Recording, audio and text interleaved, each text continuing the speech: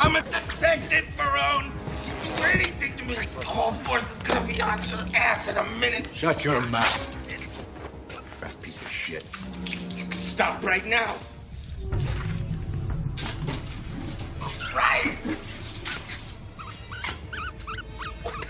What the hell is it? Sit down. I'm gonna regret this. Just stop right now. Once the bucket gets hot enough, Detective, the rat is gonna want out. The only direction it can go is south. Hold that. Get it off me! I'll forget it ever happened! Shut up.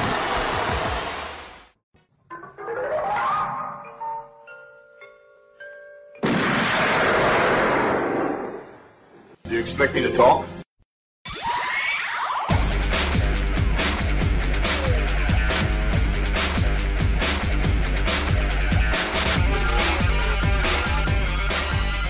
Hello and welcome to episode 176 of Do You Expect Us to Talk? I'm your host Becca, and as always joined by my fellow co-drivers Chris and Dave. How are you both? Good evening, folks. I'm fine, thanks, and I'm going to just to warn everyone that I will be addressing everyone as bro. Bro or cuz? Oh, bruh. A couple of times. There was a few dudes. There weren't as many dudes as I remember, but far more bros. Literally, it's one of those good movies where you count how many times they go bro and you can get crunk. I felt like I was hearing it every other like line of dialogue. It just felt like. I know it is. And we will be making love between every section of this podcast, so bear with us. Speak for yourself. We just want to get it right. Yeah. Oh my god. So what are we covering tonight? This was a film. This was a film. This was a film. That's my review. Yes, so tonight we are reviewing Too Fast, Too Furious, starring nobody who was in the previous film, for the most part. Except one man. Anyway, so yeah, starring Paul Walker, Tyrese Gibson, Eva Mendes, Devon Aoki, Cole Hauser, and James Remar. Original music by David Arnold? ? Script by Gary Scott Thompson, Michael Brunt, Derek Haas, and directed by the late, great John Singleton, and released in 2002. Great's pushing it. That's mind-boggling. I find that fact mind-boggling. Well, I saw Boys in the Hood, I think, when it wasn't long out. Somebody, literally pirated a VHS. That's how long ago it was. And I don't really remember it, but it's very well thought of. And you look at his filmography thereafter, and it's not very good. It's almost like he debuted with his best work. In fact, it isn't almost like he debuted with his best work. And he's one of those, he could have ended up with not the same career, but, like a Quentin Tarantino, where they make a fairly young debut and go on to have, quite a storied career and people looking forward to their next releases. And I don't think he had that. There are shots in this film that are genuinely awful. The close-up on eyes is almost funny. It's used to kind of unintentional comic effect. Well, I was watching it and I kept thinking, what is this reminding me of? This is playing like a comedy film. Then I realised that it's actually the bit where the two leads in Planes, Trains and Automobiles, cars about to go between two trucks. Oh, Get a close-up of their eyes as they suddenly realise what's about to happen and completely shit themselves. Maybe there's some unconscious reference. I don't know. It's not very good anyway. But anyway, so yes. So do we talk about who made this and who? Yeah. Music by David Arnold, which I didn't know. No, original music where it can be heard. One thing in this film, if there isn't a lot of diegetic music, for example, one thing I did like about this scene, this is not casting any shade on Arnold at all, but obviously during the race scenes there isn't a lot of music that kind of underscores it. It's very, we sort of hear the changing of the gears, engine revving, tyres squealing, that sort of thing. So the actual cars themselves become the noise that they're making becomes the score, becomes the music, which I think is a nice touch. It's also the fact that everything they do in the car gets a close-up. Yeah. I would just, if it was me, sexy. I would have been thrown in them going to the glove box for a mint. But they'll do it in a slow-mo, sexy way to make it look appealing. Yeah, my history with this film, not much. I've seen it once before this time, and then I've seen it twice here because we've had a slight delay recording this. We're recording this late in a week, and we're going to keep our Sunday slot, we hope, anyway, for the next one. So we're recording about 5 days after we normally would, so I did watch it again a couple of days ago. I went to see 6 in 2013, bought the box set. This was second in that box set, obviously. So I watched it once with mounting horror, because every other sentence was bro. We'll get into it, but like Brian O'Connor is not the same character in this film. No, it's completely different. Tej and Roman are different characters than they'll become, because they largely become comic relief hereafter, whereas like Roman in this film is kind of the he's toned down than he is in the other films. He's kind of, I mean, he has a few whoopy kind of moments where he's laying on a bit, but generally speaking, he's kind of the chip on the shoulder loner, actually, before he reminds himself that he loves Brian. And they call each other in love. The sentence, yeah, and then they make love. Yeah, but they're very different characters from what's coming anyway. Yeah, that's all I can really say. So that's my history with this film. I watched it once before the last 10 days. I've watched it twice. I hated it on first viewing. I got through it okay on these. It's not good, but we'll go into sort of my opening thoughts in a bit. Chris?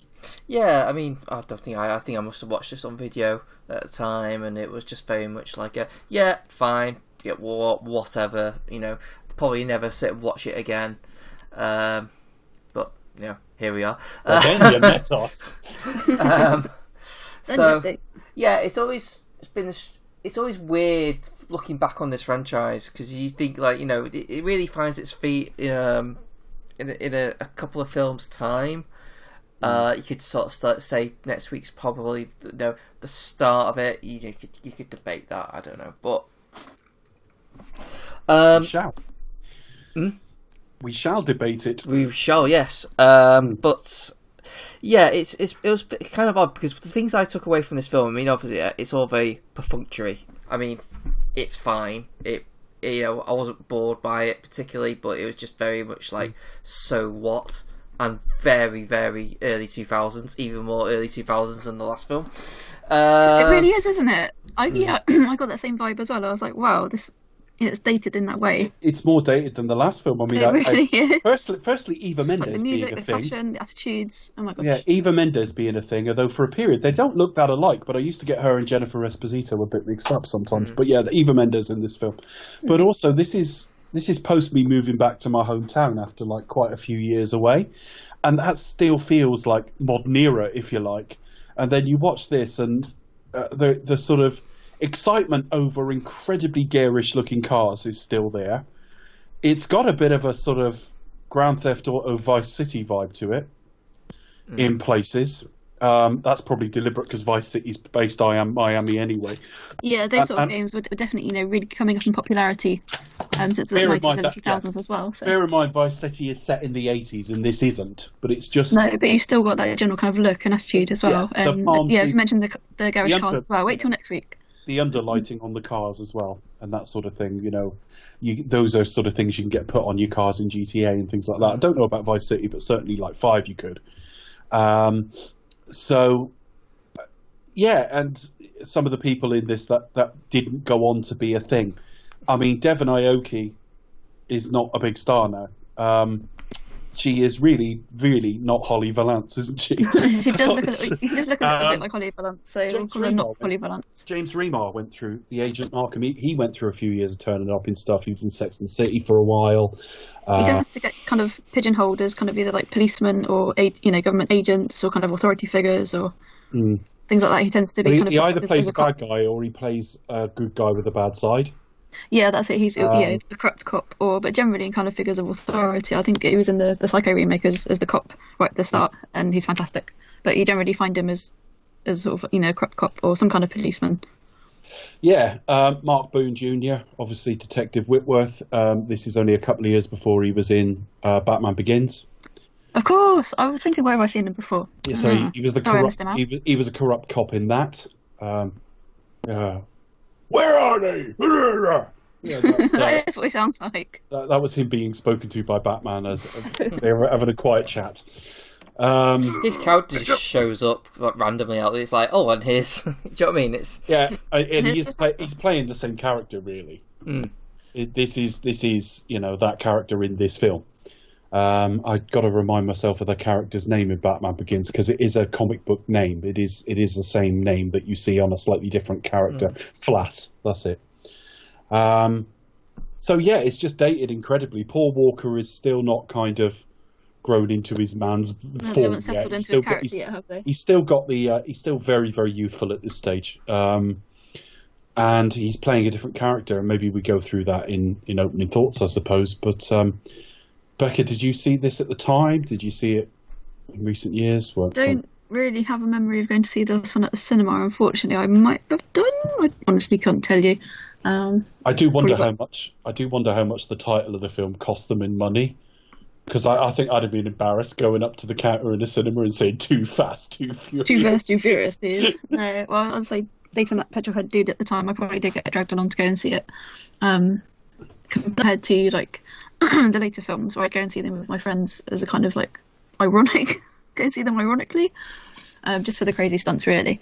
But yeah, I think I probably caught this maybe mid 2000s, and again, haven't seen it since. Watched it a few times for this today, so yeah, fairly kind of like loose history with this film. But it's interesting to just say look back on these films that were kind of made at the early 2000s, late 90s, early 2000s, and kind of look at how like film techniques have changed, especially in the series along the years, attitudes to women, things like that, and just kind of same as you, Chris. I was struck by how very early 2000s this film is. And it's a way of putting it. But yeah, in terms of my history of this film, I might have seen it on release, forgot about it. Haven't really seen it since, and there it is. The shot where Brian and Roman are introduced to their cars, and I can't, in my head there's covers on these cars. I can't remember if there are or not, but the covers are pulled off this car, and the pair of them masturbate each other, with excitement. But the cars, there's a lot of tension. There's a lot of the camera pans back or whatever, and you see the two cars, and they are the most garish pieces of kit fucking ever. All they're missing is like a fucking phoenix on the hood or something, or flame effects. I'm sure back in the day they looked the shiz. They looked I don't know. Good. Did these look good at the time? I don't know. But yeah, it's a very colourful film as a result. Colourful is the right word. Okay, opening thoughts from me. I will go into it in a minute, but I think you can see almost an alternate history of this series because the first film was LA, Vin Diesel as kind of the lead. I suppose Brian is our point of view character, but it's a Vin Diesel film really when you look back at it. And the second film is like there's a Link character that then goes to a different city, and then the third film is Tokyo, and you could have seen a version of this series with increasingly diminishing returns of them sort of having a different crew in a different city each time with a Link character if they could get one. This is really, really perfunctory. It is more than the last film, all about the car chases. The bit of them having to like bring down a drug dealer or whatever he is neither here nor there. It doesn't matter. You just got to put them in a situation where they can have a bit of like sparky wordplay, a bit of sexual tension, and some car chases. The change of location is an odd one in that I've never been to Miami, but I didn't feel like it used its location. In that when I rewatched the film, that was the first I had not remembered this was set in Miami. And it doesn't stand out visually that much from the first film. The characters are all really different, and we'll get into it as we go along.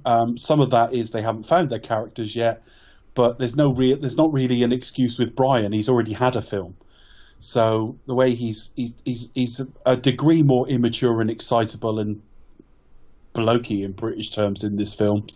He's very much a lad, isn't he? I think his IQ's lower. His obsession with cars is greater. And the relationship with Roman is almost hilarious, partly because of the sexual tension I'll make fun of all the way through the show, but also because as we go on, Roman and Tej become a thing, really. They're the sort of the grouping and the comic relief and the sparky pair. So it reminds me of the first few days at university where everyone like makes new friends, and about 3 days later all the groups like reorganize as you realize you're hanging around with totally the wrong people for you. Yeah. This is a freshers week lineup. Yeah, it's pretty much like First Week movie, isn't it? Pretty much. So it's really strange. It's unbelievably dated. Some scenes more than other, and I don't know if that's film stock or what. There's a couple of effects that look processed, but they're okay. But the scene where Mark Boone is threatened, with the rat in the bin. Oh, I had to look away. Something about the way that is coloured. It looks decades old. But that scene really jumped out at me. I kind of thought, did they film this ages ago? But yeah, there's the two kind of scenes there were probably the rat scene and then the big scene, massive stunt scene at the end. I kind of thought, hasn't dated well. No, the only other thing I think I can think of to say is that it reminded me, not in a good way, of Death Proof. In the second chase in Death Proof, you had the woman driving the car, whose name escapes me, constantly shit-talking while she was driving to no one in particular. And this film's got a lot of that. And I don't know what they're going for. I don't know if they... No, there's quite a lot of dialogue in this movie. I don't know if they assume some of the sort of mouth breathers in the audience will be like, yeah, get them. I don't know what it is, because, this is meant for a wide release and a wide audience, and I felt like, just shut up, please, guys. You know what I mean? There's nothing as tense as the car chase at the end of the first film, where they're trying to disengage the guy whose arm's caught and all that sort of stuff. The plot is not as interesting, even though DVD players is not the most inspiring thing in the world. It did sort of feel like it had some emotional stakes. This really doesn't. Who cares if they succeed or not, to be honest? Because this isn't... By the end of this, you could say we've had 3.5, 4 hours with Brian, but we haven't really, because it's a different Brian, and it'll be a different Brian again as we go forward. Many iterations of Brian. Yeah, it's kind of... It's many lives of Brian played by the same guy, that's it. Many lives of Brian. It's like an anthology show, like American Crime Story or something, where you get all the same cast but haven't played different people. But it just so happens his character is also called Brian O'Connor in this. The romantic relationship in the last film is dropped. His boss at the Miami, his former boss at the Miami Police Department is an FBI agent now. I don't know how that works. No. It's a bit of a mess, really. But I got through it. It's not too long. What about you guys? Becca, what do you think? It's a film. That's my one line review. It's a film. It's under 2 hours. It's fast. Actually, I was just going through to see if I can find it. I found a review from Roger Ebert, for example. So he basically complains that how it's brainless, how the plot is totally crazy. And then he says, "Does it sound like I'm complaining? I'm not complaining. I'm grinning. Too Fast, Too Furious is a movie game. Nope. It's a video game crossed with a buddy movie, a bad cop, good cop movie, Miami drug lord movie, a chase movie, and a comedy. It doesn't have a brain in its head, but it's made with skill and style, and boy, is it fast and furious." I think that I would go along with that, actually. I mean, all these films, quality does vary in terms of script characterization, but the cars and the relationship between Paul Walker and whoever his bro is, it's very much first and foremost key to the series, and then later on it kind of ramped up with the stunts. But these films, like I say, no matter the quality, they look good, they sound good. There is always quality, it's varying, but it's all about the relationships between the characters, and it's just. I think that I was struggling to sum up how I feel about it other than it as a film, but I would agree with the Roger Ebert review that they're entertaining at the end of the day. So, and that's all I have to say on that matter.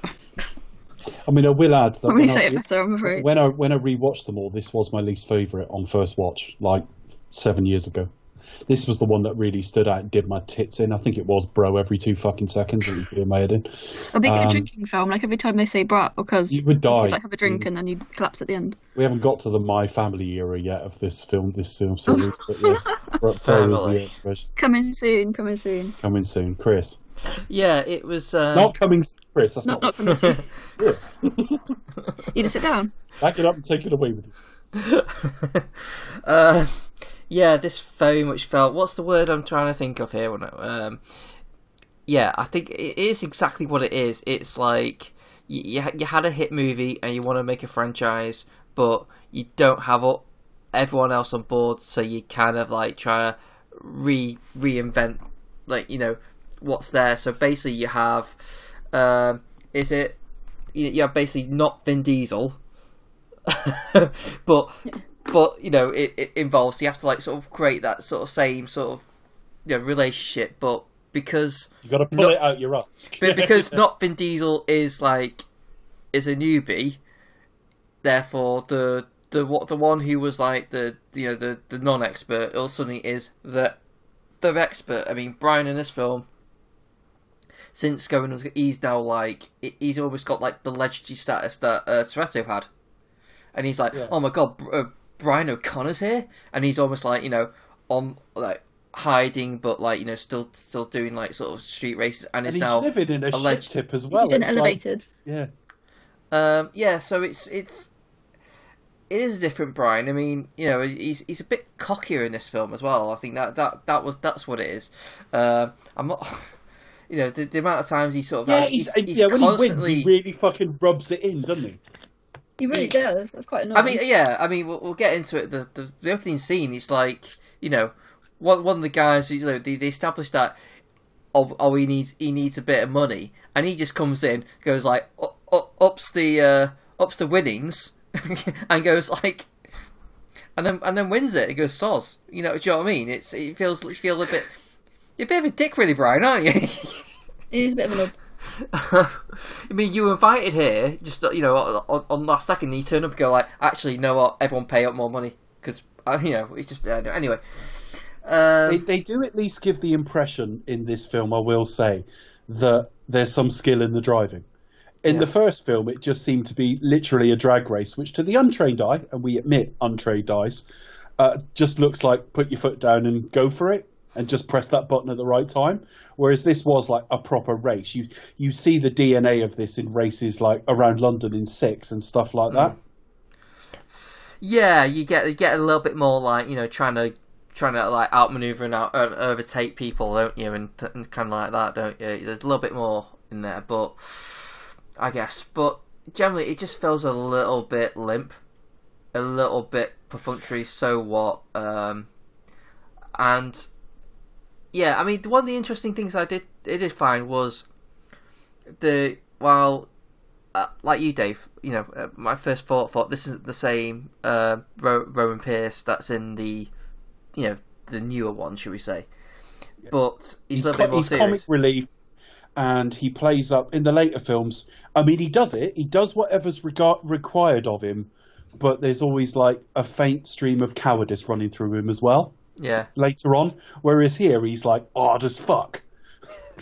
Well, there is a little bit of, I can see the transition a little bit here because it's the little things like the fact that he is a bit of a mouth, and he opens his mouth like before and I like sort of like the idea that it's just the fact he's got a high metabolism, so he's always eating, which they continue on even more in the film. So I thought, so they have kind of stuck to his character. It's just that here he's just got a bit of a chip on his shoulder. I think that's what it is.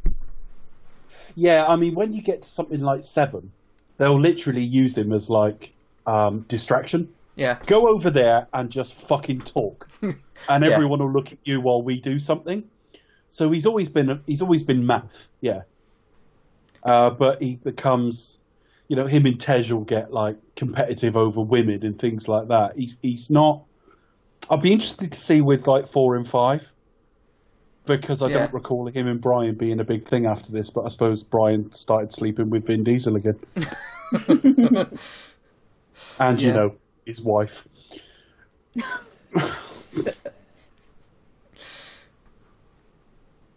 Yeah, as well as. As well as other flavours of the week. Yeah. So, there was a bit of a video game feel to it. I did think of, like, GTA a couple of times. The road chases go on a bit long, definitely. Yeah, they're definitely a bit long for this film. Characters we don't even know, and one we've met, but is totally different here. But I think the biggest problem is I did not care about their plot. You do see a little bit of the sort of bait and switch we get in later films. There is a fake out in the final action sequence, which is done a lot better in a later film. But it's at least there. There's at least a little bit of thought in it. But I think anything I say is going to be damning it with faint praise, really. It was my least. I'll be interested to get to the next 2 weeks because when I watched the first 5, I remember really enjoying 5, and that was all. I remember being a bit bored by 4 and a bit irritated by 3 because I didn't really like the lead and just thought, what am I even watching this for? It's a direct-to-DVD spin-off. But I remember the one where I thought, this is dreadful, being this one. So I'll be really interested to see in the next couple of weeks if this still, is still bottom of my personal sort of pile. Probably will be. Still, should we discuss this plot sequentially? Yes. Yeah, bro. Yeah, there isn't much of a plot though. I know. I've just called up the synopsis, and it's really short. I mean, they're written by the public anyway. But if you ever go to IMDb, there's normally a plot synopsis and a summary, and the summaries will be a little bit of like almost like PR type guff. This happens, that happens. Like the little sales paragraph on a film. But there'll be a synopsis underneath, and the synopses are normally quite long because it describes everything that happens in the film. This is only 1, 2, 3, 6 paragraphs, and 2 or 3 of those are very short paragraphs anyway. It's not very long at all. That kind of tells you all you need to know, really. Yeah. So when we first see Tej at the start of this film, it reminded me of that visual joke. It reminded me of the visual joke in the third Naked Gun film where they cut back to the 70s and Nordberg can't get through the door because of the size of his apples. It was the style at the time, I'm sure. It wasn't the style in 2002. It was when you watch 6 later on and you've got all the sort of the opening credits and you get shots from previous films, you do get a shot of him with this hair, but it's only in this scene. That's a hairdo. It's bad, isn't it? I think so that costumes are quite revealing. It was Ludacris's hair at the time, probably. I'm guessing.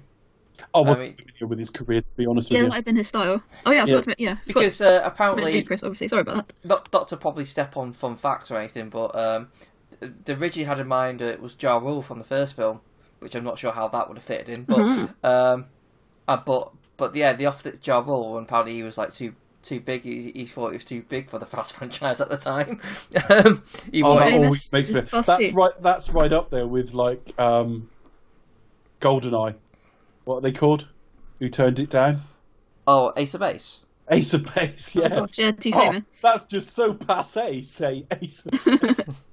Too famous for too fast. Yeah. This'll never last as long as we will. Yeah. So you just imagine he could actually been in quite large blockbusters now if he had he basically films that all did like $1 billion now. Yeah. Great. Well done, Gabriel. Anyway, so so we introduced to Taj, and he's setting up a drag race. Drag race? What am I talking about? it's a race. Yeah, not that kind of drag race. No, a street race. Yeah, a street race. Typical of Fast and Furious type thing. We have basically they need 4 races. There's only 3 there, or something like that. Say that again, sorry. But basically, we need 4 races, but there's only 3 cars, or something along those lines. Right. Brilliant. And not Holly Valance is the starter. Because that's what you need. And we're supposed to... I think the implication is they're in a relationship, those two. But a bit of a flirty relationship. I don't think we see them after this week. Do we? No. We don't see her, I mean. No. We see him, obviously. All right. So he calls Brian... and Brian's arse is still hanging out of his trousers as he's exiting the house. He's so excited for the chance to make some money. And it's in this sort of who's this Brian? It's almost like a new Bond kind of thing. It's like he's it's like you see he's in the dark. You can't quite see him till he probably comes out of the car. And he Brian. And I always had I've got someone. Oh, who could this be?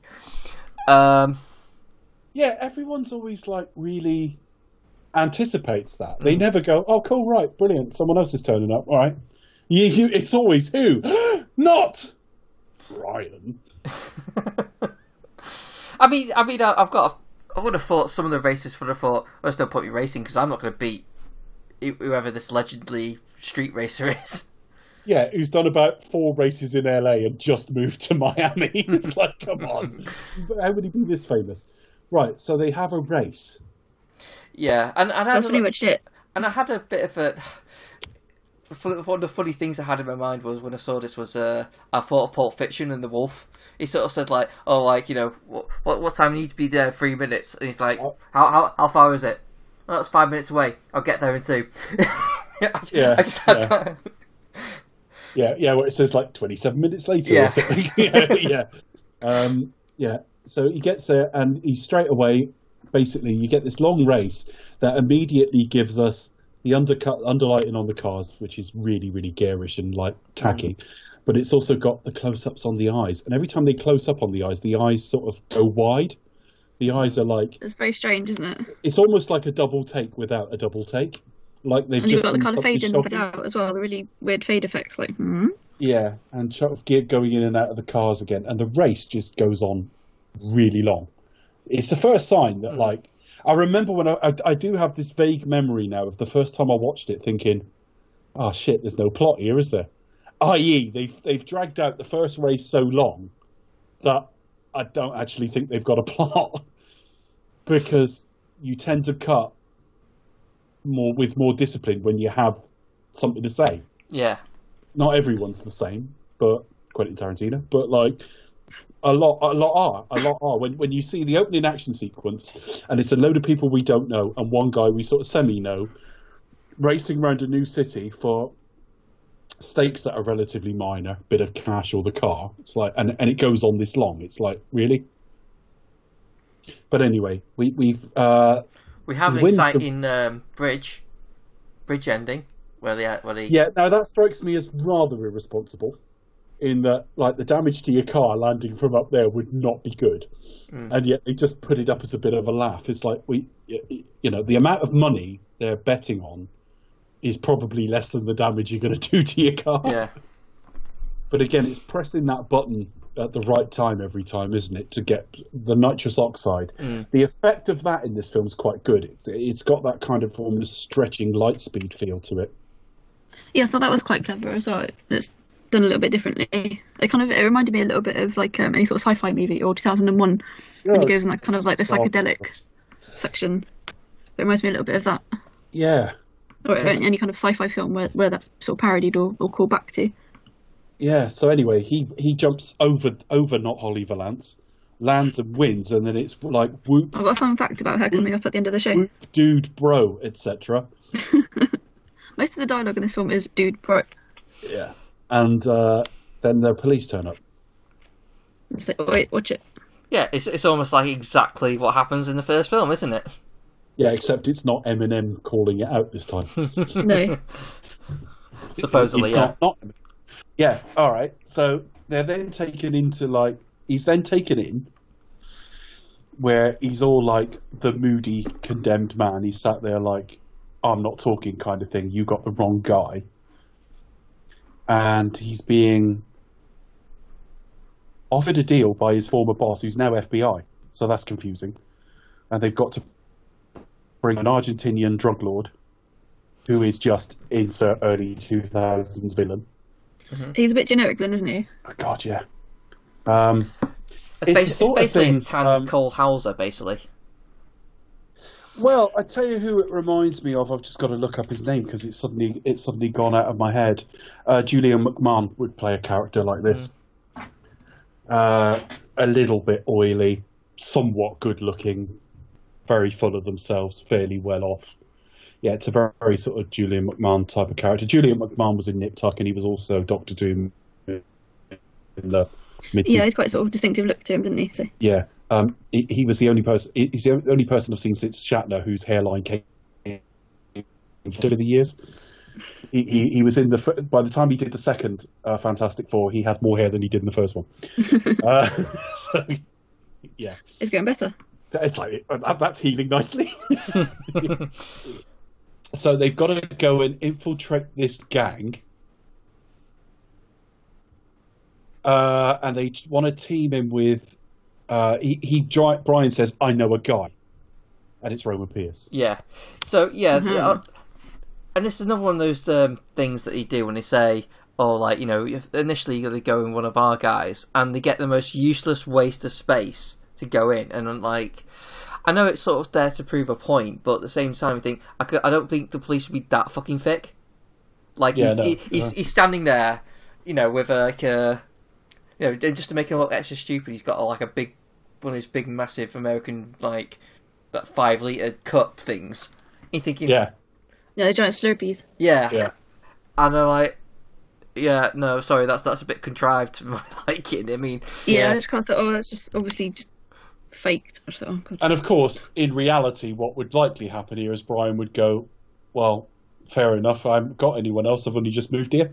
But no, he knows someone, and they're the best of the best of the best. Best of the best of the best. But there's conflict. So this is basically, was this going to basically be Vin Diesel, wasn't it? Yeah, of course it was. So like, yeah, not Holly Valance, not Vin Diesel. Yeah, hopefully they'd have just have Vin Diesel play Vin Diesel, because I don't think blackface would have been a good idea. Dun dun dun. That's not what I meant. Hello, I'm Dominic Toretto, man. That's not what I meant at all. Just struck me as a funny fucking image that you just put Vin Diesel in this playing Roman Pierce, a black man. Anyway, okay. So we go to see him in what looks like a bit of a demolition derby, and he's crazy.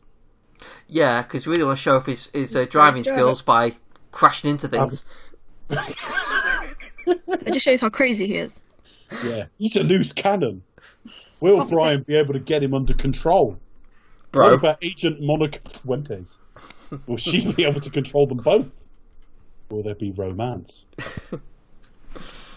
Yeah, so basically, you know, we introduced it. We find out there's conflict. Obviously, it was because Brian's a cop. That sounds familiar. He got arrested because Brian was a cop. Yeah. Funny that. This sounds familiar. Anyway, so wearing blackface in prison. Yeah.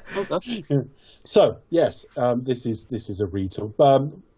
I nearly said Riddick Bowe. Riddick Bowe was off filming the Chronicles of Riddick. No, that's not right. Vin Diesel was off doing the Chronicles of Riddick. So I think the initial plan was to have him in this film. Whether it would have still been Miami, don't know. Maybe he would have been like incarcerated there or something. I don't know. Don't know how these things work. Apparently, he read the script and thought, "No, it's a bit rubbish. I'd rather do something else. I'd rather focus on." Bearing in mind, the other thing he did was the Chronicles of Riddick. Yeah. Which is really bad, and a massively egotistical film as well, and more than a bit pretentious. So yeah, the third Riddick film's great. I quite like the third Riddick film. I barely remember Pitch Black. I've seen it, but I barely remember it. But the Riddick film from like 10 years afterwards was pretty good. Yeah, so they are. He's brought in. He's on parole, so it's basically I think it's their records can be expunged. Yeah. If they can go in and basically get in as part of Verone's crew. Fuentes is already in there. She's already been there for a year. And it's kind of implied her and Verone are kind of in a relationship. Deep cover.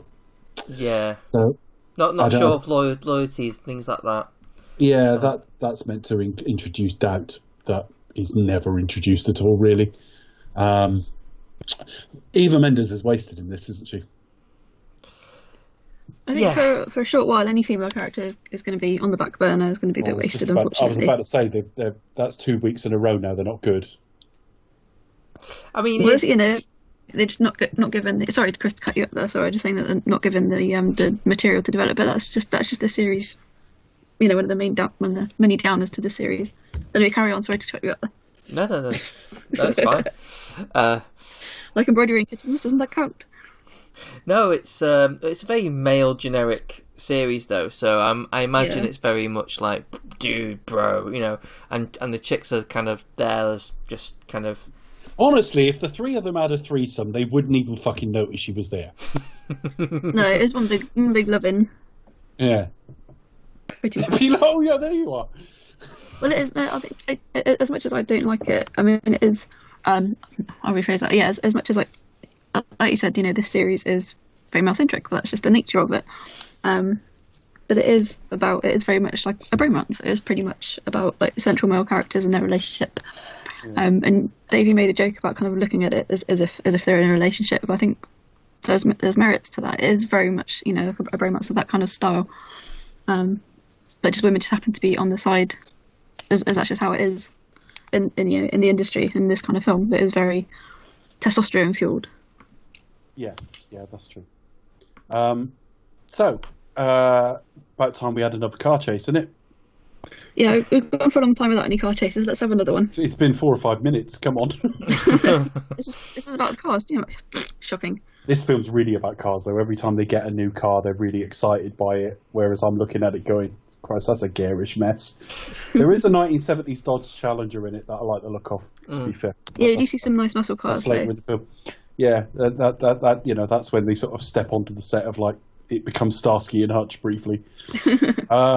But does this film kind of follow in the tradition of having the not Vin Diesel character drive all the muscle cars, and having like Paul Walker and other supporting characters drive like foreign cars, especially when we get to Japan next week? Yeah, well, he drives the actually Roman drives the convertible, doesn't he? Yeah, which is why he doesn't drive Eva Mendes, because he got the convertible.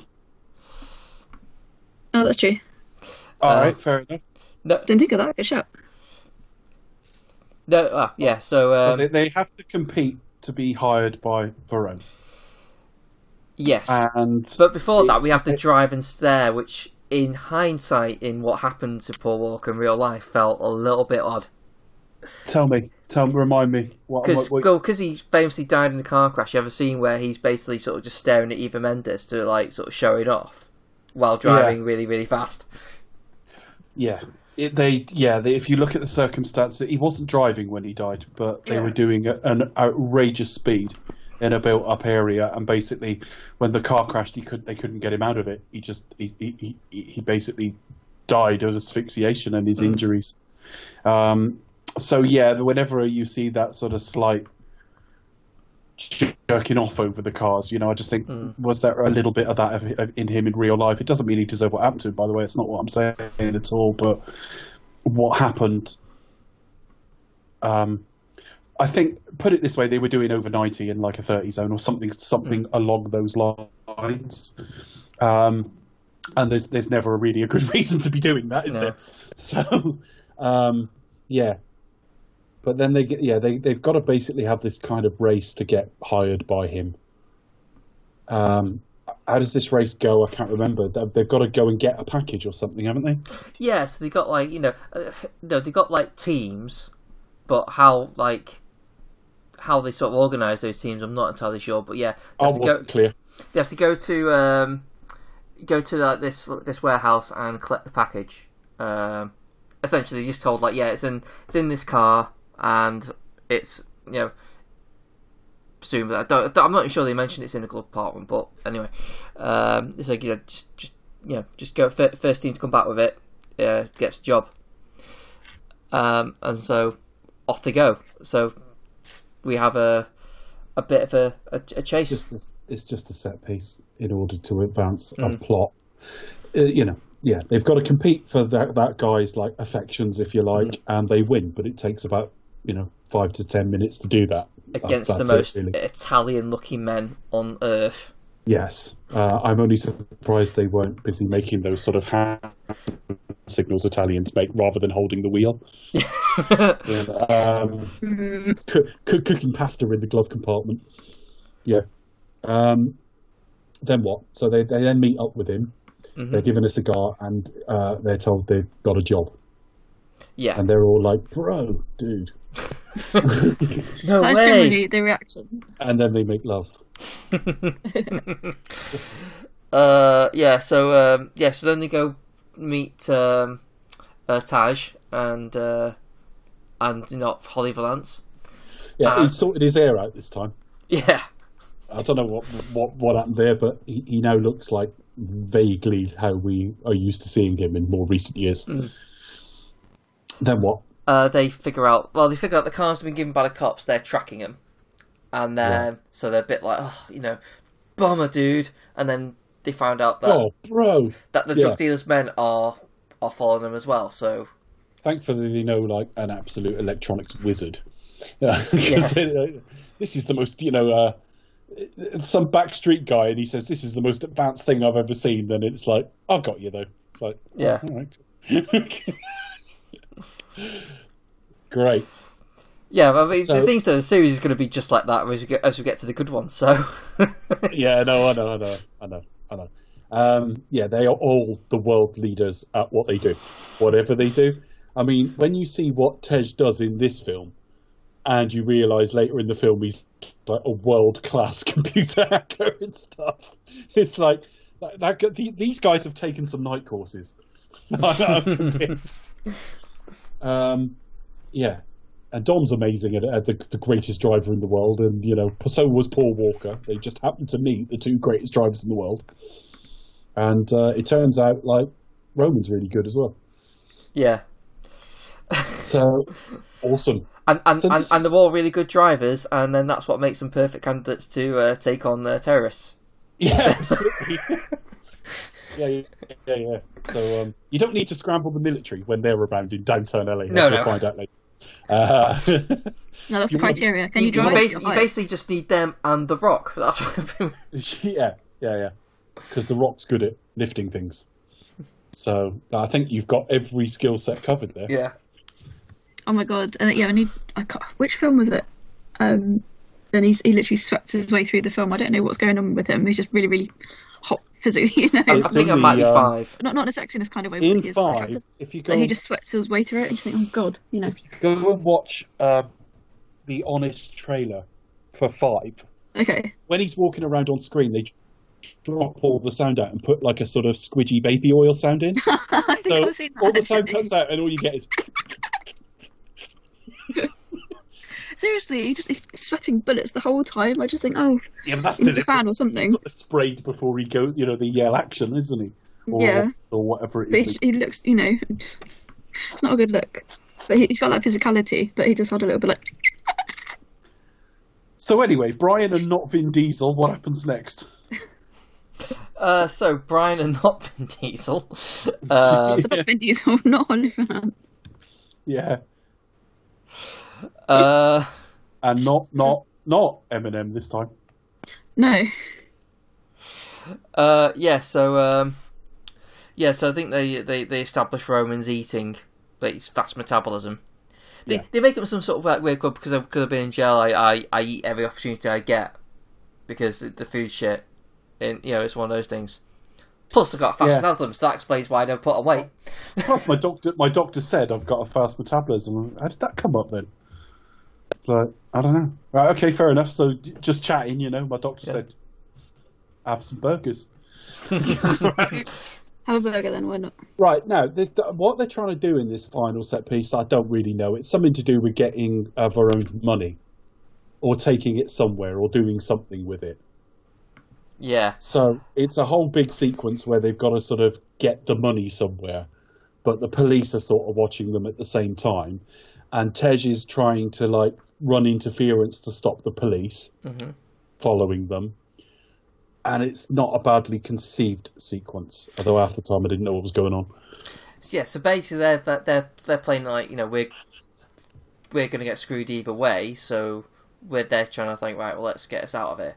So they come up with an exit strategy, and they go and get some other cars.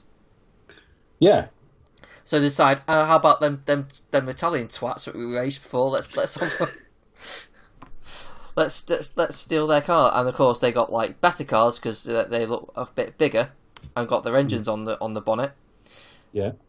So obviously they're a lot more faster than their sporty, of course, colourful. That's how it works. Yeah. Yeah. So they have a race. Obviously Piers loses. Here's one, 'cause it's kind of like a what you call of passing the baton kind of thing. It's a relay. Yeah.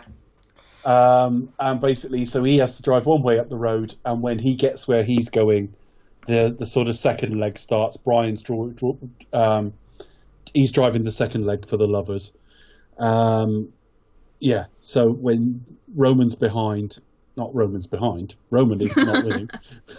Sorry, Brian's enjoying Roman's behind, and we all enjoy a bit of. Blimey, very sexy film this. Yeah, Brian wins from being in second place. Yes, it's very exciting. Yeah. So they win a couple of extra cars, which I'm sure will have no plot use whatsoever. No, absolutely none. I just love the idea that it's that simple. Like, you just go, we need another couple of cars for this. Well, let's just pop out and win them.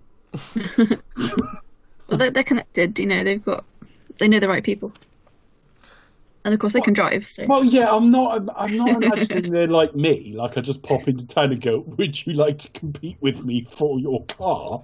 But Yes, please. It's still very convenient. It was very handy. It was a lot kind of. You got to suspend your disbelief, really, haven't you? A little bit. So they've got to outdrive the cops and get this cash. It's like several bags of it to do this drug deal. And it goes on a really long time. But it's reasonably tense. There's bits where they look in trouble and stuff like that. Roman has like used a sort of homemade ejector seat. That's my favourite part of the film. Yeah. Well, 'cause it's most Bond-like. Yeah. Anyway, yeah, so... I really enjoyed it. I think Carl House's character, he's pretty much a Bond villain. Like, he's very kind of slimy, he's quite smooth. He just loves himself a little bit. He's got this huge mansion, with all these kind of really tough henchmen. And he's kind of like a typical kind of slimy 80s style Bond villain. So I kind of thought, I did kind of love those Bond vibes. That was the high point for me, the ejector seat. I thought, yes, so much fun. Yeah, but anyway, sorry. It's not the same if some old out-of-touch guy who's reading off idiot boards doesn't give it to them. No. Pay attention. Pay attention. Bro. Pay attention, bro. I call it a ghetto blaster. Ghetto blaster. I love the way he says that. It's like, ghetto blaster. Oh, he loves it. Now, listen here, bruv. Pay attention, bro. Yeah. I'm down with it, man. But listen here. So, doing those hand gestures. So you'll be keeping it real in Florida. With this high-performance automobile. Now, do watch your back. I don't want to see any of this expensive equipment get wrecked. Well, there was actually a line in the film, bring it back in one piece towards the end of the movie, and I was like, aha! Essentially a Bond film. Yes. When you said watch your back, I thought you meant just because, like, not Vin Diesel will be in, like, Flynn. Yeah, okay. So, this race is okay. Yeah, so the race for the car. Yeah, eh? The race for the car. For the cars. Well, no, the race for the cars is fuck all, it's nothing. But the actual main race that leads on to is okay. It's all right. It goes on a very long time. It's got several sort of sections to it. It keeps cutting back for they're being watched by the police, but then interference is being run, and when they're pulled over, but they're by sort of the crooked police run by sort of Whitworth. Mm-hmm. They've changed the car over, which is very like a bait and switch in 5, though if not the same. I don't know what else I want to say more about it, except at the end that they've stolen some money and they're like, "I love you, bro," and then they make love. Credits. I'm just surprised that they managed to get they're popular enough to get all those people essentially getting arrested by the police for because Taj and not Harley Vance get arrested, or assumably they just get a bit of a slap on the wrists or whatever. Yeah, that would be it. You're not who we're looking for. But clearly, I know my tags are out of date. In other words, his license or his tax or whatever's out of date. That's the joke. That's why they've sent all those police after him, which it isn't, of course. But it just seems like no, that wouldn't happen. It's like, well, you collaborated with. Others or obstructed justice. You've rather perverted what was supposed to happen. Yeah. Yeah, you anyway, can't go yeah. like, oh, I know nothing about this. But when and the other thing is where they drive they eventually, like, Verone gets away on like a boat with Eva Mendes, who, you know, he sort of knows is involved with Brian somehow. I'm still not. I haven't seen the film twice in the last few days. I'm still not sure if they have sex or she just happens to be there. But anyway, so Brian drives the car off a bank onto the back of the ship, which is just on the back of the yacht, which is incredibly lucky timing. Also incredibly dangerous because you don't know where you're going to land on it and who's on top of it. I mean, if he just splatted Eva Mendes, that would have been like, really? You got the typical, that would have been you're not going to do this, are you? It's a really silly plan and a really silly ending to the film. But they win, they've got the money, they give it back to the police, they have a manly handshake, but one of those sort of cooler ones. And It's a secret bro handshake. I know. And then they wander off going, you know, we'll be lovers forever and we're bestest pals and I wish you were Vin Diesel. and I've got some money, so have I. Look at my trousers. And then they smile lovingly at each other and then they made love. And then they make love credits. I think we watched a different film than everybody. I think the post-credit scene would have been like one of them finishing in the other. It's just a thought. but which one though? Oh, I don't know. If you're gay and have a view on which one of them's the bottom, write to us and expect us to talk at gmail.com. It's basically a bromance. Yeah, if that's meant to be Vin Diesel, he'd have been in charge, definitely. Oh yeah. Yeah. But then it's Roman, so I don't know. Write to us. Let us know what you think. Which one bums who? Anyway, for more progressive chat, join us next week.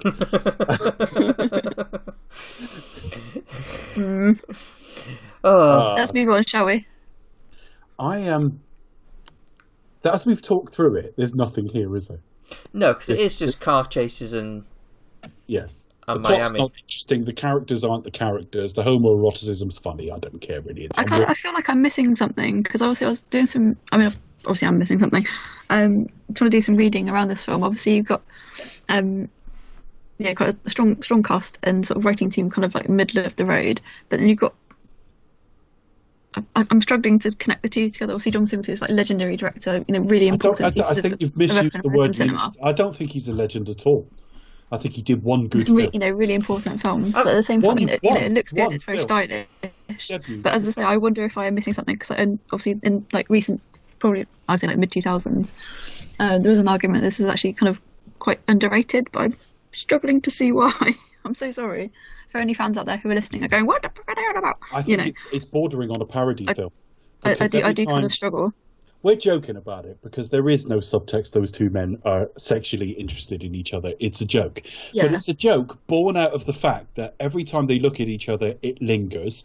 They play up we're lifelong brothers, like, way too much. It's done it in both of the first two films. It's called Too Fast, Too Furious, for fuck's sake. I mean, that's just... Right? It's a sequel. It's got silly close-ups of eyes every time something happens during a race. And you can call Singleton legendary all you want. He'll be remembered for his first film. Everything he did afterwards was shite. What have you seen any of his his other early stuff like Higher Learning and Poetic Justice? I've seen... Let me think. I think I've seen Higher Learning. Was that bad? Because I've not seen that. I don't know. That was... I don't know if that seemed to be like kind of... I don't remember it being... All I remember is Boys in the Hood was well thought of, and I know I saw that. And so he was one to sort of watch out for. So I saw a range of other things. He didn't do that many things. He only made about like... Well, I'm looking now, actually. He did 9. He did a couple of episodes of Empire as well, and what else? But that's the Shaft remake. Yeah, and it's rubbish. The third... It's quite interesting in terms of its representation of various I don't know what else to say, but the various cultural layers. It neutered Shaft. Part of the problem. It's not a very good. I mean, the Shaft film that came out last year on Netflix is better than the 2001. Because it actually Shaft's meant to be a bit of a ladies' man and stuff like that, and the 2000 film completely neutered him. And again, like all films from that era, it's dated strangely badly. It's got a hell of a cast though. It's not a. I mean, like really good Christian Bale role from Jeffrey Wright. Jeffrey Wright's in it. It's fantastic villain in it. Toni Collette's in it. Vanessa Williams. Excellent. Christian Bale. Christian Bale's like sort of second lead in it, if you like. Richard Ramsey popping up for good measure. Well, yeah, because it's because he's sure. But of course, they play that up in the third film. Shaft is much more like his dad was, and his son's got a bit of that about him as well. So I don't think any of them are great films, even the original Shaft, actually. But all I'm saying is, you see Boys in the Hood, and you think this is going to be a filmmaker of significance, and what followed didn't really back that up. That's all. If you like his stuff, great. I'm not going to say everything he did is a train wreck. He's not Michael Bay or something. But, mind you, he's not Michael Bay in Success either. But, Too Fast, Too Furious is not what you would have expected from him at this stage of his career. It would be a bit like Tarantino just doing like a fucking Transformers spin-off or something. In fact, it would be better if this was a Michael Bay film. Because a few of the strange ticks in the action wouldn't be there. He can hang it together. I don't know. It's not. I mean, next week we've got Justin Lin, and I can't speak for Tokyo Drift without rewatching it, but there's no doubt we've got some better films to come under that guy.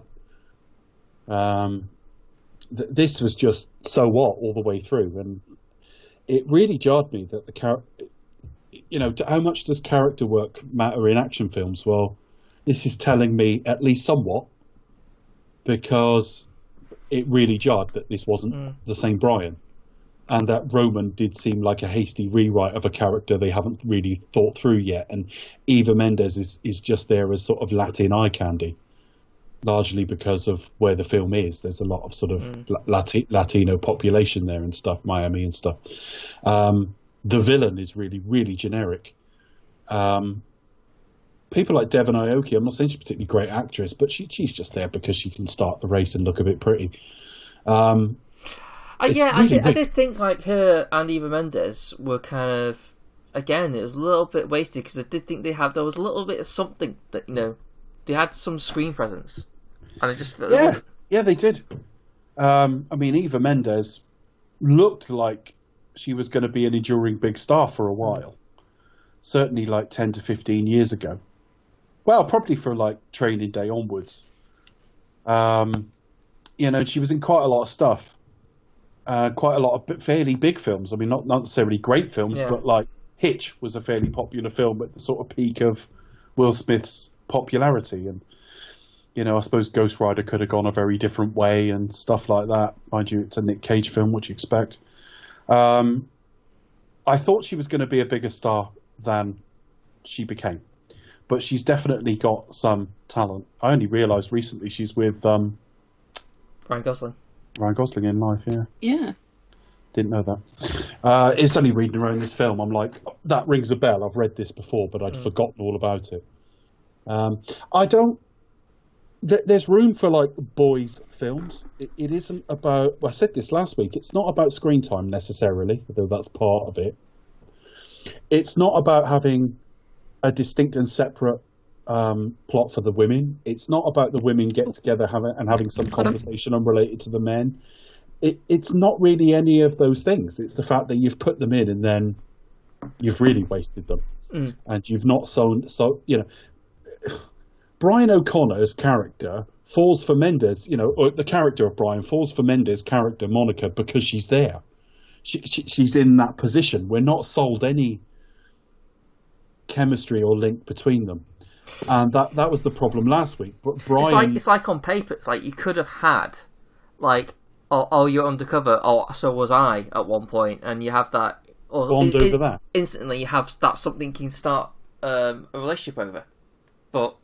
that's never explored. I don't think he even mentions it. But it was the same last week. He got involved with Dom's sister because he needed to, for the plot, he needed to get involved with Dom's sister.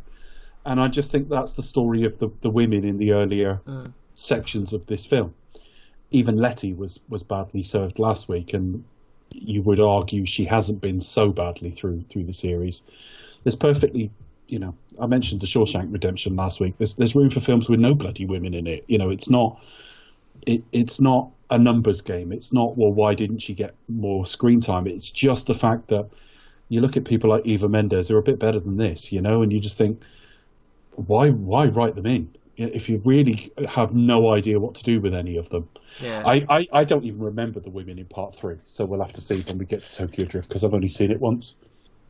And I can't remember how good Gal Gadot's character is in the later films either. It's the first time I saw her.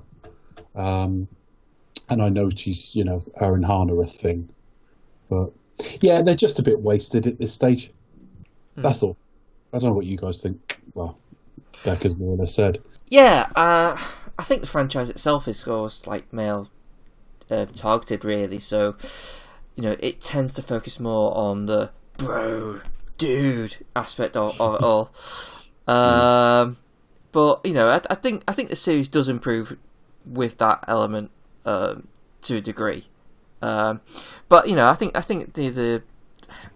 I think the real culprit of it all is basically bad and lazy script writing. Bad character design. I think bad character's a bad character, and when your two main leads are male, well, I think if you examined every other character, regardless of the female or male, outside of the two lead, I think they all sound a bit shit. So I think it's just it's just bad. It stands out bad writing.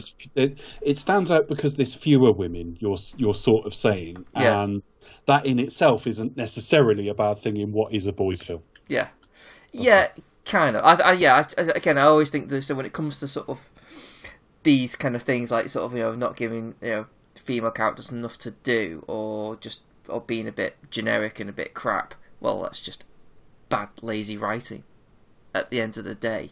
Or just lazy. Yeah, I just got mixed feelings on it because, like I say, I overall, across the sort of breadth of Hollywood, I think representation is and should be a thing. But at the same time, I've already come up with examples of films that had no or few women in it, and it was perfectly understandable given what that film was. It does get better. It does get better than this. Character work generally gets a bit better than this. For all we joke about it, in later films we laugh at the whole "my family" thing, and it is kind of funny, but at the same time, it kind of lands its emotional beats in later weeks, as I recall, which means we must care something for these characters, which must mean, logically, they do better character work with what's coming. Yeah, yeah, definitely. I think there's a lot, but I think the heart shines through. Like there's a little, it's full of heart. We're talking about like future films, but there is like a general. As you talk about, with Vin Diesel and Paul Walker, there is chemistry, and I think there is general sort of like a family friendship vibe go throughout the whole thing. It's like a big group gathering. Oh, everyone's getting together to do something, and we're having we're making something special, and it is about coming together and doing those films for them. If Vin Diesel was here, he'd probably say that. So that's why the family thing seems to resonate well, because it is the family getting together to make another Fast film, and that Fast film is about and you family. do feel. I mean, they all give each other a bit of grief and shit talking on the set. In the films. I mean, I'm talking in character. But there's no doubt they have some feelings for each other. And the whole reason we started with the whole joking about them being in love last week was actually because I was slightly taken aback by the chemistry between them. I was slightly taken aback. I mean, there are ways it is shot that are a little bit almost unintentional, in that you go, that look was a bit too lingering, and I'm sure you didn't mean that, because those two aren't actually meant to be romantically interested in each other. But at the same time, they really played off each other very, very well. And I think the mixed feeling I've got on this is that they play off each other quite well here too as well. But it isn't the Brian we know. Roman won't be the same in future weeks, and in future weeks Tej and Roman will have a sparkier, more comedic version of this. and Brian won't be bonded to them in quite the same way. And you'll have better action. And you'll have way better action because you've got a really, really good action director coming. Or arriving, or whatever. Yeah, but I mean, I don't think John Singleton's massively distinguished himself here. Who wrote this, Becca? Did you have that information? Did you give us that at the start? Who wrote this? Do you know? I did. IMDb lists the writers as Gary Scott Thompson, Michael Brandt. Okay, I don't know those. Okay, fair enough. I'm not familiar with their other works. Gary Scott Thompson wrote the first film. Right. Yeah, obviously, yeah. And that's far from a terrible script. Knight Rider. Oh my gosh. Not which version of Knight Rider, but the reboot. The TV, the remake. That was shocking. I mean, the first one that was really bad. bad. That well, but the reboot's really bad. We'll see him again for Hobbs and Shaw. Right. Hobbs and Shaw is. Fast 8. Fast You 7. might enjoy. Five. You might enjoy Hobbs and Shaw. I mean, if you like those two and you like the way they play off each other, you might enjoy it. I'm not. There are people whose opinion I respect who enjoyed Hobbs and Shaw. So I don't think it's fact, if there is such a thing with film appreciation, that it's awful. But I didn't like it, and it's a one joke film. It's 90 minutes of these two plain don't like each other. Well, it's not even 90 minutes. It's way longer than that. And it wears quite thin, and it's shot quite uninventively because the impression is that all you need to do is put those two facing each other and sparks will fly. So no real effort's put into it. And it's like they're taking in turns to do their like little skits of like shit talking each other.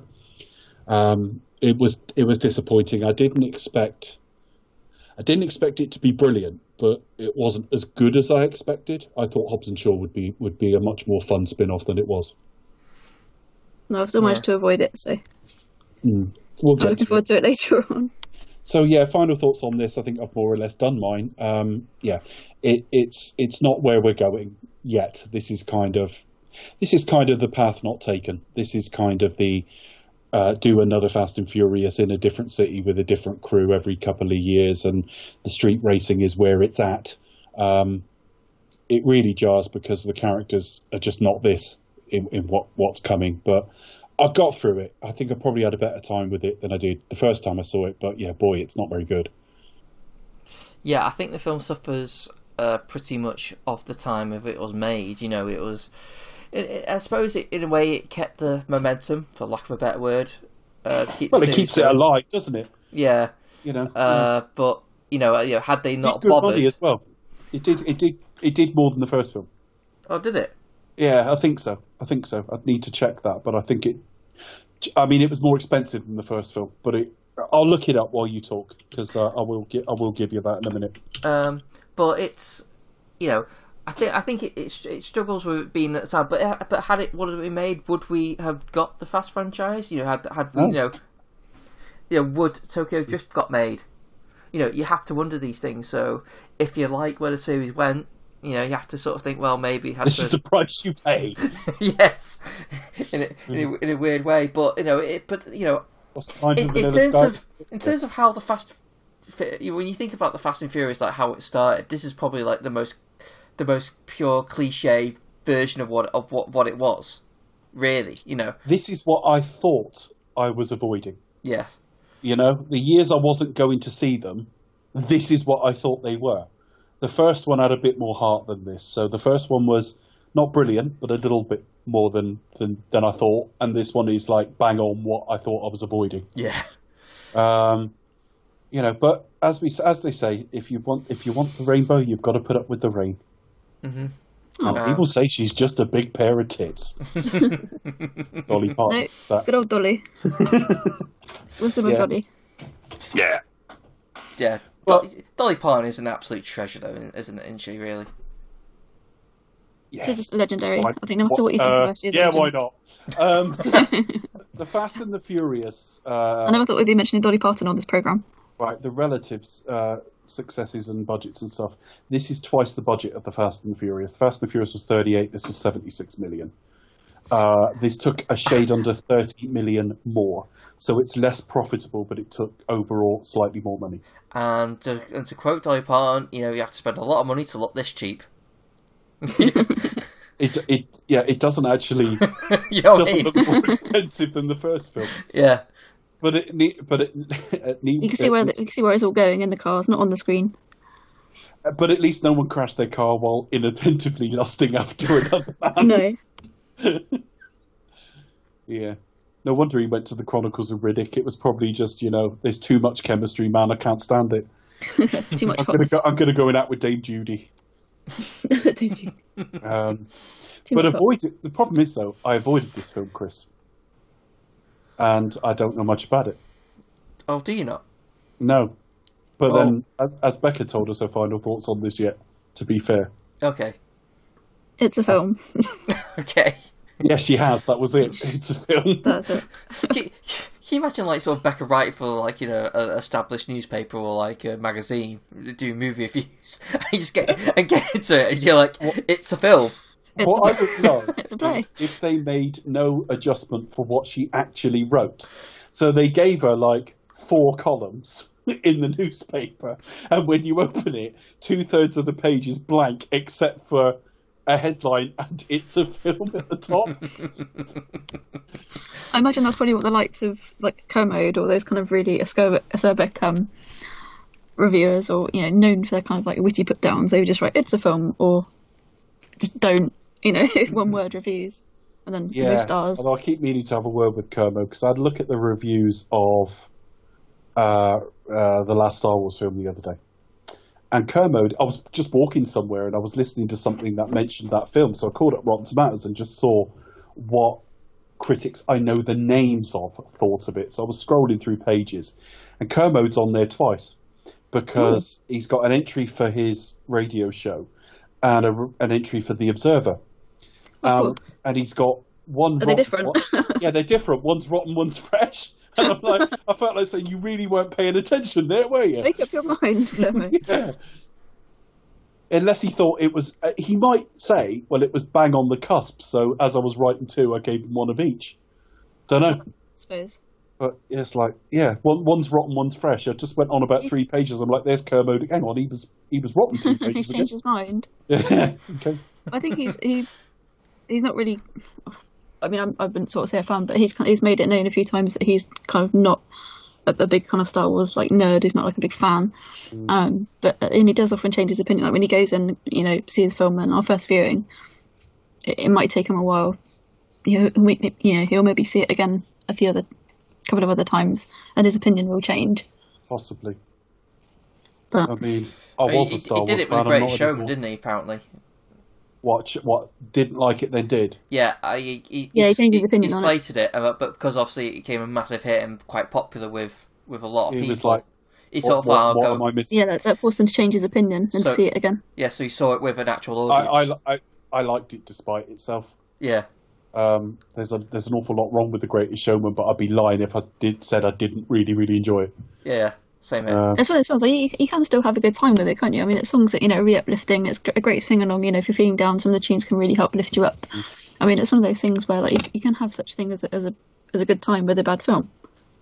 Yeah, but it's not a film it's not a film I'd watch ironically either. It's not one of those that I'd go, this is shit, but I like it. But yeah, I'd watch it without cynicism. Yeah. But objectively, I don't know what I would do with it were I ever to have written a review for it, because I don't know. I'm not sure objectively it's that good, but I enjoyed it. Yeah, I think it's the weird thing is though, you enjoy it for the right reasons, which it's trying to do, but there's just other things in it that just go, yeah, it is a bit. Well, that's true of the Fast franchise. Yeah. In that I avoided it for years and went in with a very unhealthy dose of snobbery about me. And tonight I've kind of ridiculed this a little bit, and it's been quite a short show because we just don't know what to say about this film. It's really thin. But when you get to Fast 5 and Fast 6, I'll have to pick flaws with it. I'll have to, because there's just stuff wrong with the films. But I don't watch them ironically. I don't. I like them. Yeah. Yeah. I think they'll be fully aware. I mean, they might not admit it, but they're fully aware of the flaws within the film. They're just that doesn't matter. It's not what it's part of the series, isn't it? So to be Yeah. You have to throw in at least a few stupid things in or contrivances just to kind of I mean, my memory of 5, for example, is, I mean, I called it a Dumb's Ocean's 11. I've got to quit doing that. I think it's got a dumber tone. I think the actual plot's not particularly dumb at all. But certainly when you get to the end of 6, I mean, somebody on set must have known that was a 30-mile runway. Yeah, Do you know surely. what I mean? Somebody must have, and they were like, oh, it's all part of the fun. We won't mention that. It's fine. But the sequence is actually really well done. It's only when you start going, how long is this bloody runway? I think it's... It's only when you kind of look into it we haven't with decided. reality. We haven't decided, and we won't do it here because we won't do it on here. But we haven't decided if we're doing a commentary yet. But it does spring to mind that, like, commentating on that might be a bit of a giggle. But then I suppose you have them being chased by, like, a submarine in the 8th film and vehicular warfare in downtown. You know, there's plenty to laugh at in all of them, really. But anyway, I say that like I know what I'm talking about, Chris. Do you find your knowledge of the series appropriate for the sort of gravitas we're giving these reviews? I'm lacking in facts. I'm lacking in facts because this film is crap, so I've avoided it. And I've only seen it once, so all I could remember was bro and loving looks. So Bro does. I feel a bit embarrassed that we've invoked, you know, well-known great critics like Ebert and Kermode, and here we are, you know, so lacking in knowledge, putting this out as what we think. It's a bit embarrassing, really, Chris. Yeah, if only we had Becca to provide us with facts. Yeah, well, she disappeared from the call briefly earlier. I suspect she went on a fact mission. Fact-finding mission. Yes. Becca, did you use your time safely and with social distancing, but informatively? A bit like Gandalf at the start of Fellowship of the Ring. Oh gosh. I found some facts, but whether or not they'll be fun, I don't know. But yeah, as you're talking about the box office takings of the first 3 Fast and Furious films, the second one made the most of the box office, around like 236 million. I think I may need to adjust that figure. That's quite interesting. This one, yeah. Yeah, roughly in there somewhere. But I think it's quite interesting. It being like despite being the least well received, it made the most money. I just think that's quite an interesting contrast. Of the first 2. Of the first 2 films, sorry, even I think even of the third one as well, but I'm not too sure. We'll find out when we find out next week. I haven't done any work on the third one yet at all. What I will say is, in Rotten Tomatoes terms, this is not the lowest rated of the series, but we'll get to it. Oh, okay. It surprised me. In terms of like critical reception. Yeah, that's what I mean. I had a look at like the critic score the other day, which is the only one that interests me. I don't give a shit about audience score simply because it's too easy to. No, it's top critics only. Well, not only that, not only is it, well, who are the people that are voting, but also it's too easy to like frig with and spam and stuff like that. At least with a critic score, you're comparing somewhat like with like, even though the numbers have increased over the years. This film came out in the internet era and the online bloggers era, so the mix of reviewers on there would be somewhat similar to now. And it's not the lowest rating. I think it's the second lowest rating, but we'll get to it. Mm-hmm. Interesting. That's a fun fact as well. I was surprised, but we'll get to it. It's not really what kind of is a fact, but I think it's quite interesting that the Fast and Furious movies and X-Men movies are often released together. There's the franchise that I do enjoy. Obviously, X-Men 2 and Fast 2 both came out in 2003. Last Stand and X-Men Last Stand and Fast and Furious Tokyo Drift obviously came out in 2006. Yep. I think it's quite interesting. Obviously, it took a break when Paul Walker died. But then we've seen that recently, as in a couple of years ago, release of like the Logan movie and also Dark Phoenix released at the same time. I just think it's quite interesting. It wasn't a long gap because 7 was supposed to come out 12 months after 6. It was. So it only put another year on it, which is kind of the gap they'd had on the previous couple anyway. Yeah. I mean, it wasn't like a massive we will take care to have a little bit of a read around 3 because obviously the end product is very, very compromised, and also an awful lot of the scenes with Paul Walker in it aren't, or they're digitally manipulated, or it places him in a certain chair he wasn't sat in and things like that. No, it just looks a bit odd. It's fairly seamless for the most part. There's a few bits, particularly at the end where he's playing on the beach with his kid. You can tell that's not him. I remember watching that actually and thinking, Yeah, well, they used his brothers who all look somewhat like him, and I think they did digital face replacement. The last shot of him and Dom looking at each other across the two cars, that's not real either. you can kind of tell it's not really him. That doesn't look. It sort of doesn't look right. Sort of. Looks a bit kind of iffy. Right, yeah, I felt sorry for James Wan because he came in to put his stamp on the series, and he basically had to rescue a dumpster fire. Yeah, but he did try, and he's a respected filmmaker. So we'll talk about it. We'll talk about Seven. It'll be interesting to talk about his legacy on the series as well. I think, with the exception of Hobbs and Shaw, the worst of what we're going to deal with is probably the next week or two, and then they start to get better. They improve slightly. Yeah. Oh dear. And then moving on, fun fact number 3 about not Holly Valance. Devon Aoki.